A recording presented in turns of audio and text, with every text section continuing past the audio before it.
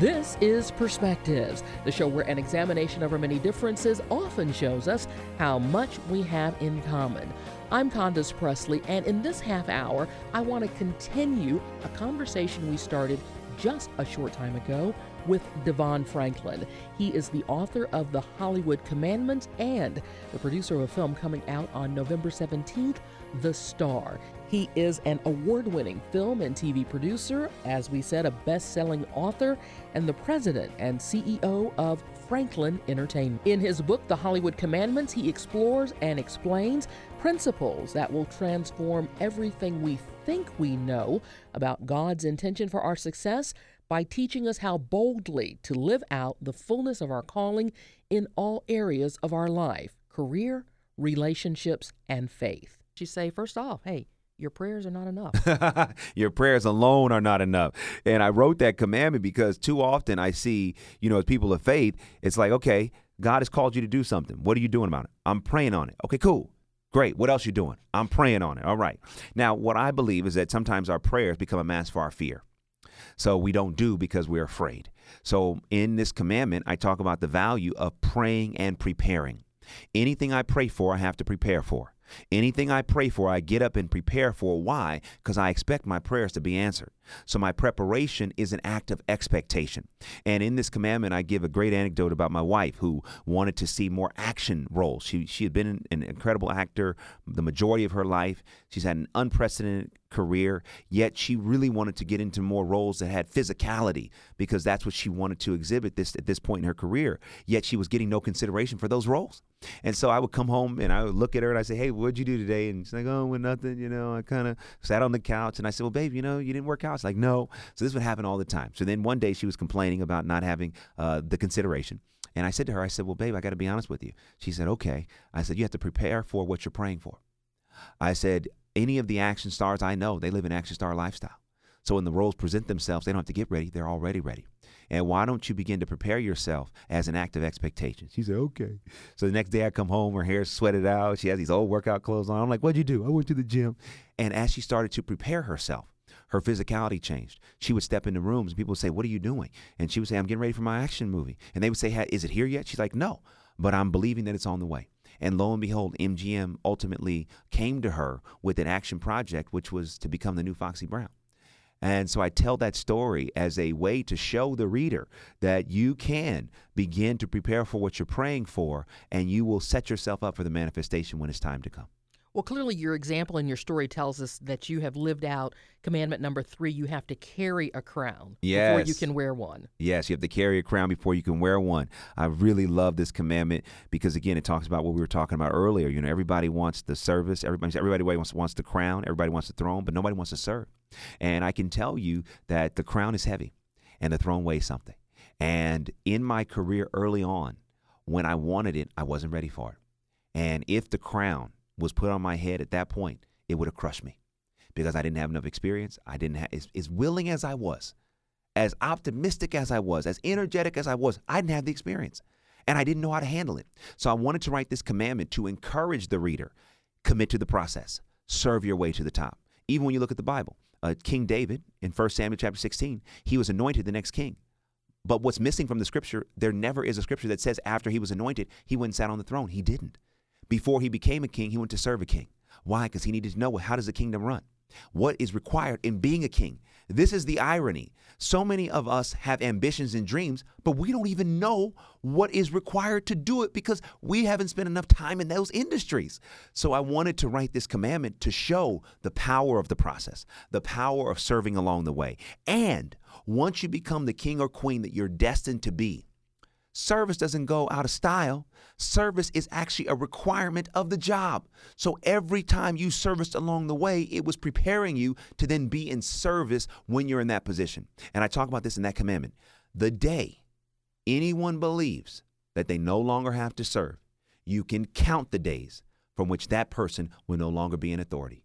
We are all in service to someone at any time in our life and career. So I was very interested in commandment number 6. You get what you negotiate, not what you're worth. Yes. Too often people think that the company's going to do right by them. It's not so. The company does right by the company. So it's very, very important to not have illusions of grandeur when it comes to how the company is going to take care of you. I'm not saying the company doesn't have an interest in taking care of their employees. They do. However, do not assume that you will be valued based upon the worth that you create. This is so important. We have to learn how to negotiate. We have to be able to, first of all, articulate the value that we are creating, and then begin a campaign to get that value compensated in the form of the worth we create. I've seen so many people, and I've been there too, where there have been times when I was afraid to ask for what I was worth. So when it came time to negotiate my contract, I said, I don't want to offend them. I don't want them to be upset. So I will, in my own head, I know what I want, but I won't even ask for it. And then what happened? I was stuck with a contract for years that I knew was beneath my worth. And I said to myself, I'm not going to do this again. So when it came time to negotiate again, I didn't have the fear of saying, here's the thing, I didn't care how they responded, because I knew what I was asking for was what I was worth. It was more than what I was worth. And what I wanted to do was find the happy medium. I wanted them to ultimately get to a place where they saw a higher value of my worth, and maybe it wasn't at the same level, but I also knew that I needed to get more than what I was currently working for. And that came from bumping my head previously and making up my mind that I was going to change it. So this is why I wrote the commandment, because it's so important to learn how to negotiate and to not be afraid to ask for the value you create. You will never receive the value you create that you don't ask for. I can tell you that. But you might be surprised at how much value you can actually get compensated for when you ask for it. The other thing that's important in this commandment, compensation isn't always money. And people make this mistake. I want the most money.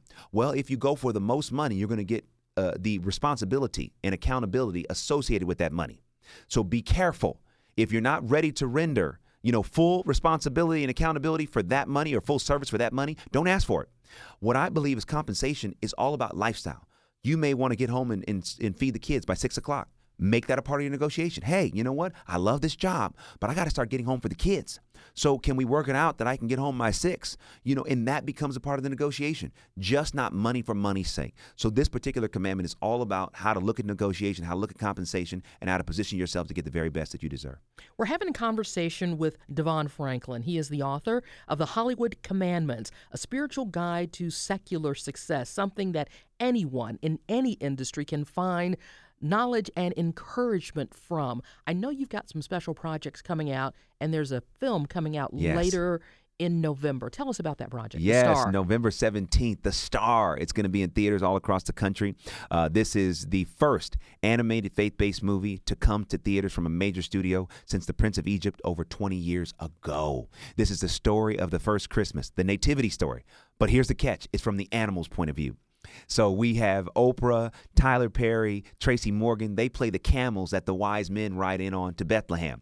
We have Anthony Anderson, Kristen Chenoweth, Patricia Heaton. We have Gina Rodriguez, Stephen Yun, Keegan-Michael Key, all right, Aidy Bryant. And we have an all-star cast. We also have Mariah Carey, who recorded the lead song for the film. And let me tell you, this song will give you goosebumps.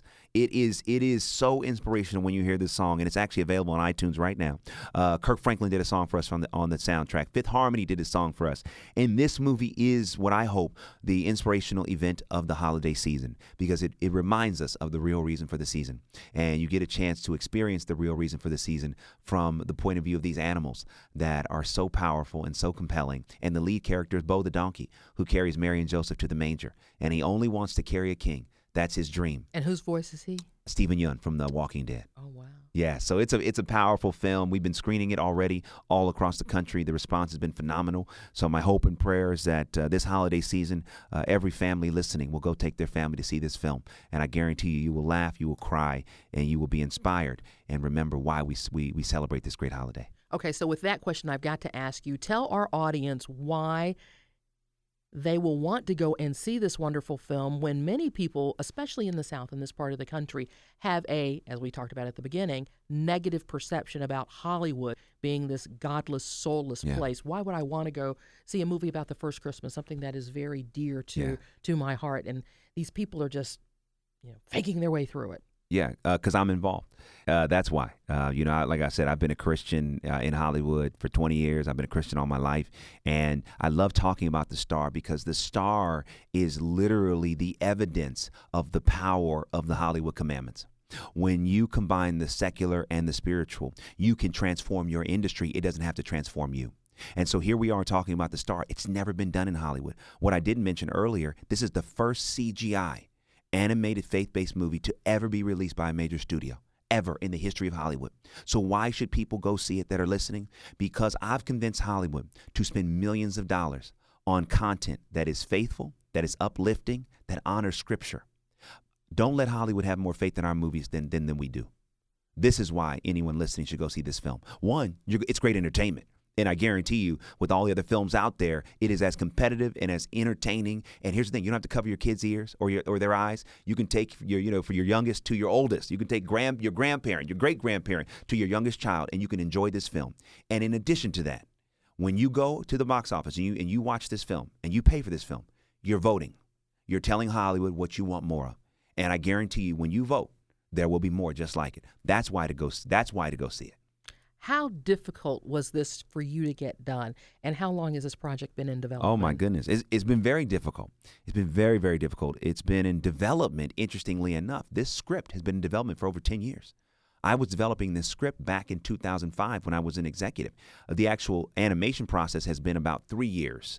Or so, and that's pretty fast for an animated film, but it's very difficult, very, very difficult to convince a studio to take on this endeavor. When Hollywood decides they're going to do something, those are multi-million-dollar decisions, not just on a production side, but also on a marketing side. So they are believing that my credibility and the credibility of the others involved, and seeing that the audience, the faith-based audience, does come out. They're saying, okay, we're going to take this bet, but there's no guarantee. So part of the difficulty is that every decision is a multi-million-dollar decision. So there's a lot of stress around, okay, should we do this or should we do that? So that's why when it's time to talk about the film, I love to challenge the faith-based audience to say, don't let Hollywood have more faith in these movies. And I can tell you, having screened this movie already, just came back from Houston, screening the film at Lakewood Church, the response was phenomenal. And the youngest kids, their questions about The Star and about Jesus they were so compelling. It reminded me, this is why we do it. Because there are hearts, and this is what people need to understand. When you vilify entertainment, you vilify Hollywood, you cannot transform something you don't engage. On the other side of the vilification of this industry are hearts and minds that are looking for hope, that are looking to be shaped. And maybe they may see a film that might change their perspective on God, on life. Maybe they might see a television show that might remind them, oh, wow, there is a plan for my life. That's what I'm playing for. That's why I make content. Box office is only an indication of how many people you reach. But when you see these kids looking at their own life, finding their own hope because they've seen the movie The Star already, I say, okay, it's worth the fights. It's worth the difficulty. It's worth the challenges that I personally have to endure in order to get content like this made. Outstanding. So you just screened the film in Houston. How they're doing? Because, after the storm, we were there for a week, the media, and then you don't know how the cleanup is going and are people recovering. Did you see any of that? I did. I mean, in the families that came out. And here's the thing. They were so appreciative because there were some families that were displaced from the storm that were there. So appreciative. Just so grateful for the love, for the embrace, and that we would bring the movie there early and they didn't have to pay for it. They really appreciated it. And Lakewood, has been in that community for 60 years, and they're continuing to work. Even though the media is gone, they're still there doing incredible work to make sure that Houston does recover and is better than ever. In case you're just joining us, we're having a conversation with author and Hollywood producer Devon Franklin. He's a producer, a New York Times best-selling author, an in-demand preacher/motivational speaker, and a spiritual success coach. There really is nobody else within Hollywood doing what he's doing in the faith-based space right now, and nobody is doing it as successfully as he is. All that he is doing is so impressive. We're talking about his third book, The Hollywood Commandments, and a film that's coming out later this fall for Sony Pictures Animation. It is called The Star. He's been in the Hollywood business for 20 years. He's not only made a name for himself as the go-to guy for making this type of uplifting, spiritual, and inspirational content for large audiences, but he's also managed to be a trailblazer in terms of people of color in the business and in terms of someone his age, because he's not even 40. So I want to go back to the commandments. There was one that you talked about. It's number 9. Your amnesia is an asset. Yes, yes. How? Yes, here's how. Because we remember too much. We have to start forgetting. Hollywood is a business that has tremendous amnesia. A movie studio, let's say last week they released a film that didn't work. Are they going to stop making movies? No. Are they going to stay in licking their wounds over a movie that didn't work? No. They're going to say, oh, that movie didn't work. Well, let me give you this movie. Oh, you don't like that movie? Here's this movie. Think about how many stars get a chance to be in so many different projects. Oh, well, that project didn't work. Well, I got a new movie coming out. You don't like that movie? Here's this movie. So Hollywood is a place that has tremendous amnesia. This is why I wrote the commandment, because too often we hold on to our past. We hold on to things that didn't work. And as a result, we're staying in a failure. But let me tell you, I don't believe that there's any failures. I believe, I write this in the book, that all setbacks are setups. That when we operate in our purpose, the Bible says that all things work together for the good of those that love him and are called according to his purpose. So what that means is I got to start forgetting. And when somebody tries to remind me of my past, I say, oh, I don't know what you're talking about. All I know is I'm alive today. I'm ready for great things today, and I'm preparing for a great future tomorrow, period. That's it. Because anything that happened in the past has helped prepare me for what I'm getting ready to do in the future. Let me ask you, Devon, what impact, if any, has being an African-American male played in your successes and your failures? Being, African-American male, being a black man in Hollywood has contributed a lot. Commandment 8, your difference is your destiny. It's a big part of my difference. And there were times, especially as an executive, where I struggled with that. Not that I had a problem with it, but, when you're black and you're in Hollywood, the majority of people want to bring you black projects, projects about black people. And that's not necessarily a problem, but, W.E.B. Du Bois talks about this duality. Okay, well, am I a man or am I a black man? And how do I deal with the conflict inherent within? And so for me at that time, I was saying, okay, am I an executive or am I a black executive? And I'm an executive that has many different tastes. Some, which would be the celebration of African-American culture and telling those stories. Some that may be not doing that. But instead of being frustrated by other people's opinion or how they saw me, because most of the times they would see me as a black man and they would respond based upon that. Instead of being frustrated, I began to use that as a source of difference, which then would create rarity, which then would allow me to do what I'm doing. So in the moments where, there'd be times I would be in meetings, there was one producer that came in and said, oh, let's get an opinion from our resident rapper. Oh, no. Yes. No. Just because I'm the black guy in the room. No. But instead of being mad and getting bitter, I said, you know what? I'm not going to even address the negativity. I'm excited about being a black man in Hollywood, and I'm going to use that to my advantage. I'm going to use that to create value and worth. Why? Because I have a point of view that others don't. So I began to use that as a way to propel my success, not allow it to be a hindrance to that success. Is that part of the education you gained in learning how to deal with challenging people? Absolutely, without a doubt. It's not so much about how they view you. It's about if we are going to allow how they view us to then be internalized to how we view ourselves. And so I was always clear, especially being mentored by a guy like Will Smith, who is an awesome teacher, an awesome friend, and an awesome mentor. When you see him and learning from him, here's a guy who says, listen, yeah, I'm black. And that's not going to be an obstacle. That's going to propel my success because I'm here to give love to the world. And so learning from him and then using that in my own way in my career, the thing that I had to realize is that people are going to have their point of view of me. That's their point of view. It doesn't have to be my point of view. Let me be clear on who I am. Let me be clear on why I'm doing what I'm doing. And let me not allow my emotions to be manipulated or dictated by someone's limited view. It's okay. In time, they will know. In time, they will know. All I have to do is stay clear on who I am and keep pursuing that every day. You just took us back to your quote from earlier.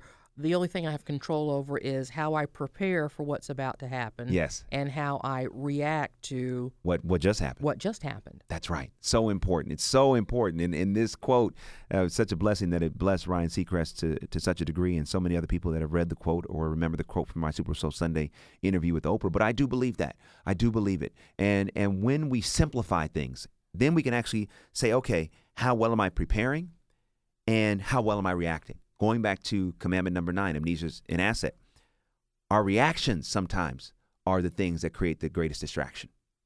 Because when something happens that's out of our control, we have to understand, okay, well, if this has happened and God has allowed this, how is my reaction making the event actually worse?